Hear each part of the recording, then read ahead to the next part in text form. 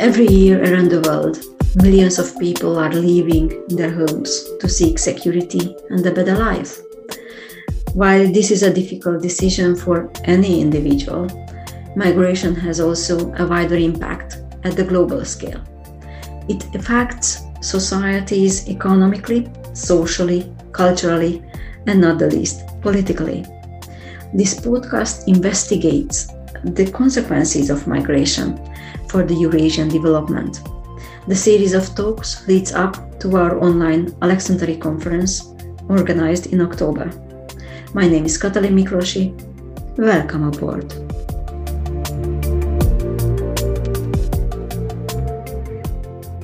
We usually talk about migration in general terms, focusing on spatial or temporal factors, push or pull forces, challenges or advantages. But we seldom step back to consider how does migration affect the social, political, or economic status of women, those who migrate and those who are left behind. I will discuss this topic with a political scientist, Sherzod Eraliev. Join me to learn more about what it is like to be a female migrant in Central Asia.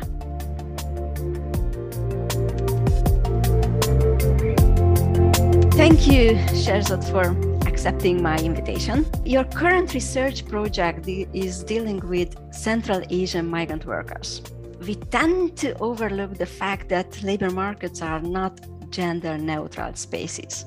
So my first question is, when you look at this topic, gender-related labor markets, how would you describe what is the overall status of Central Asian female migrants? What is the most striking feature, in your opinion? First of all, thank you very much, Katalin, for inviting me to this podcast. And when it comes to female migration or migration in general, you are right, especially Central Asian migration, because it's mostly dominated, at least it has been mostly dominated by male migration. The issue of female migrants has been overlooked. Overall, I should say that women from Central Asia, what strikes me most is that women from Central Asia, migrants, represent the most vulnerable groups. They endure the worst living conditions and face major problems in terms of decent salaries, humane treatment, accessing healthcare services. Usually, female migrants earn lower salaries compared with male migrants. Simultaneously, we must know that in Russia, Central Asian migrants, especially female migrants, are mistreated not only by the local population, but also at times by fellow migrants, including experiencing sexual harassment. In Turkey, where we have conducted extensive field work with my colleague Rustam Canvarımbayev, many women we have interviewed complained about sexual harassment also by their employers. And many studies on Turkish female labor migration have also confirmed these claims. I think women are in more vulnerable position than men, not only in Russia or Turkey, but also in most of the migrants receiving destinations. And this claim is well supported by numerous studies in different contexts. So just to clarify this with a follow-up question, so does it mean that the main destination is Turkey or Russia for women to migrate to? Russia and Turkey are the largest destinations, by far the largest destinations for women from Central Asia, for migrant women from Central Asia. And also we have, inter-regional migration, where people migrate to Kazakhstan, which is also located in Central Asia. And we have a significant number of migrants going to the Gulf states, some going to particularly European countries. But I would say still for women, Russia and Turkey still remain the largest destinations. Are there differences? So Central Asia has different countries, right? So if you compare the countries of departure in Central Asia, are there differences there? Mm-hmm. Yeah, there are differences. First of all, I should say for those people who do not know very well Central Asia, out of these 5 countries, 3 namely Uzbekistan, Tajikistan, and Kyrgyzstan, are the major suppliers of migrant labor force, be it in Russia or other countries. So Central Asian migrant communities in Russia are primarily dominated by male workers, resulting in, as I was saying, overlooking the female experience, maybe with a slight exception of Kyrgyz migrants. Since the early 2000s, labor migration from Central Asia has been primarily male-dominated. However, tendencies in recent years reveal a growing share of female migrants. And women constitute at least up to 40% of migrants from Kyrgyzstan in Russia.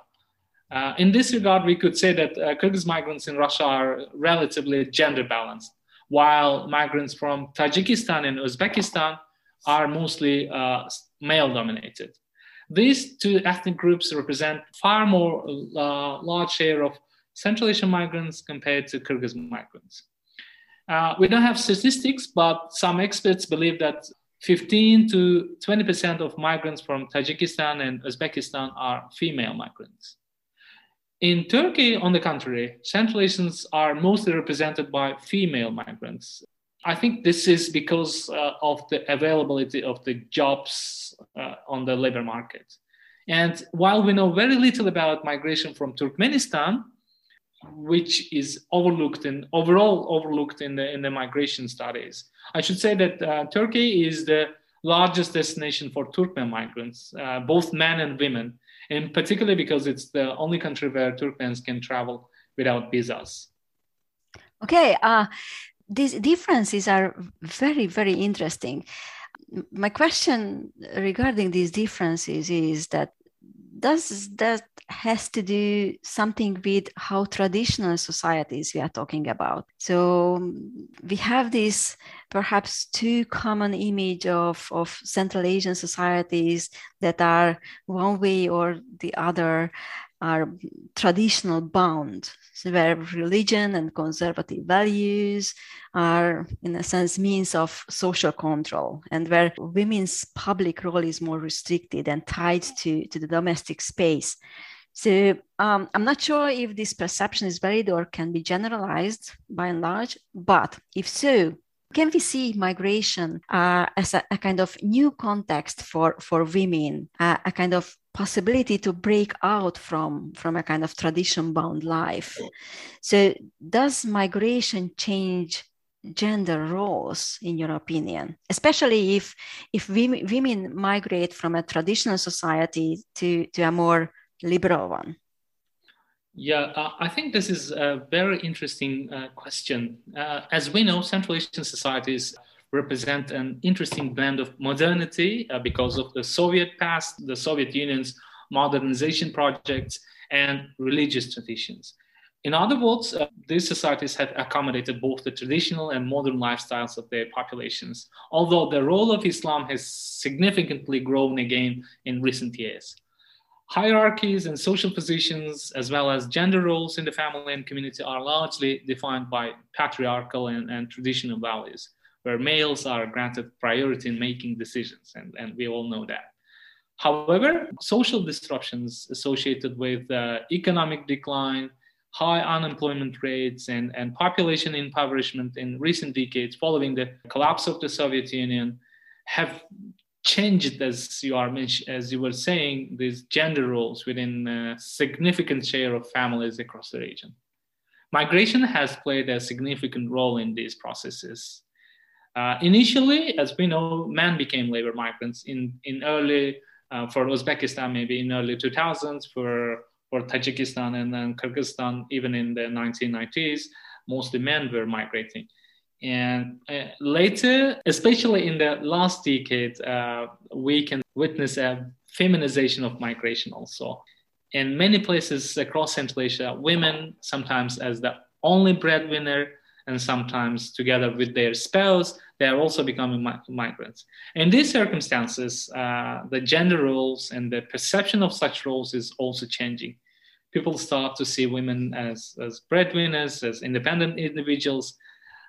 And migration, is, as we know, it's an experience where you face risks associated with hardships, deceit, fraud, exploitation.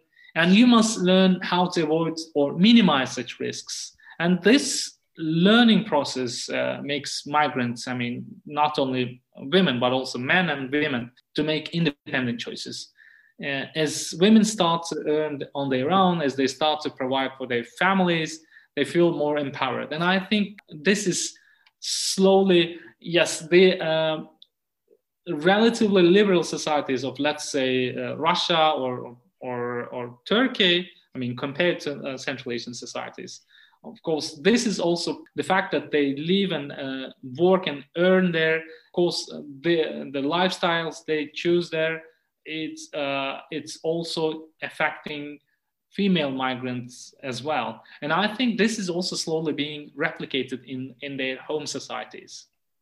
Okay, but does that mean also that at the same time that the labor market is going through a structural change, where the pull effect is also, in a sense, directed towards gender-related jobs, towards women, where women can have a more advantageous position in comparison to men? Mm-hmm. Well, of course, as you are saying, it depends a lot on the structure of labor market. In Russia, I would say, for example, still there are more jobs. There is a demand for workforce, mostly in construction sites, farms, and similar areas where physical strength is required. And consequently, these jobs are given to men. While female migrants can find jobs predominantly in trade, supermarkets, shops, or catering, which includes restaurants, hotels, or food factories, or domestic care, or cleaning services. So this is the structure of market. On the other hand, in Turkey, for example, most of Central Asian, or I could say Uzbek migrants, are females. Since the structure of labor market, particularly migrant labor market, has a high demand for female workers. These include elderly or childcare or cleaning, sweatshops, or garment factories and shops. So this high demand for female labor in a way puts women in more advantageous position than men. Okay. So my next question is about history, because I'm a historian. I just have to ask about the previous traditions in connection to labor market related migration. So if you look at the history of migration in Central Asia, how is the contemporary migration different, or is it different in general terms? And how about the women's point of view? Mm-hmm. Well, actually, by history, if you are meaning most of the 20th century, I should say that there was not much migration movements back in the Soviet Union, although it was, one country, all Central Asian countries, Russia and other parts of the former Soviet Union. In the 90s and 60s, the Soviets had some migration projects, which was meant to relocate people from densely populated areas of Central Asia with high unemployment rates to northern parts of the Soviet Union, namely Siberia or other areas with low levels of population and a large number of available jobs. But these policies did not prove successful because most of the young men and women in rural areas in Central Asia who were encouraged to move, they didn't actually move. They didn't want to go there. And Soviet sociologists concluded that population in Central Asia, especially Tajiks and Uzbeks, because of their sedentary lifestyle, are not eager to move. They don't move because they prefer staying where they live. However, these conclusions proved to be wrong in the post-Soviet period, when Central Asian people, following declining living standards, high unemployment rates, and impoverishment, started to find better opportunities in other countries, like again in Russia.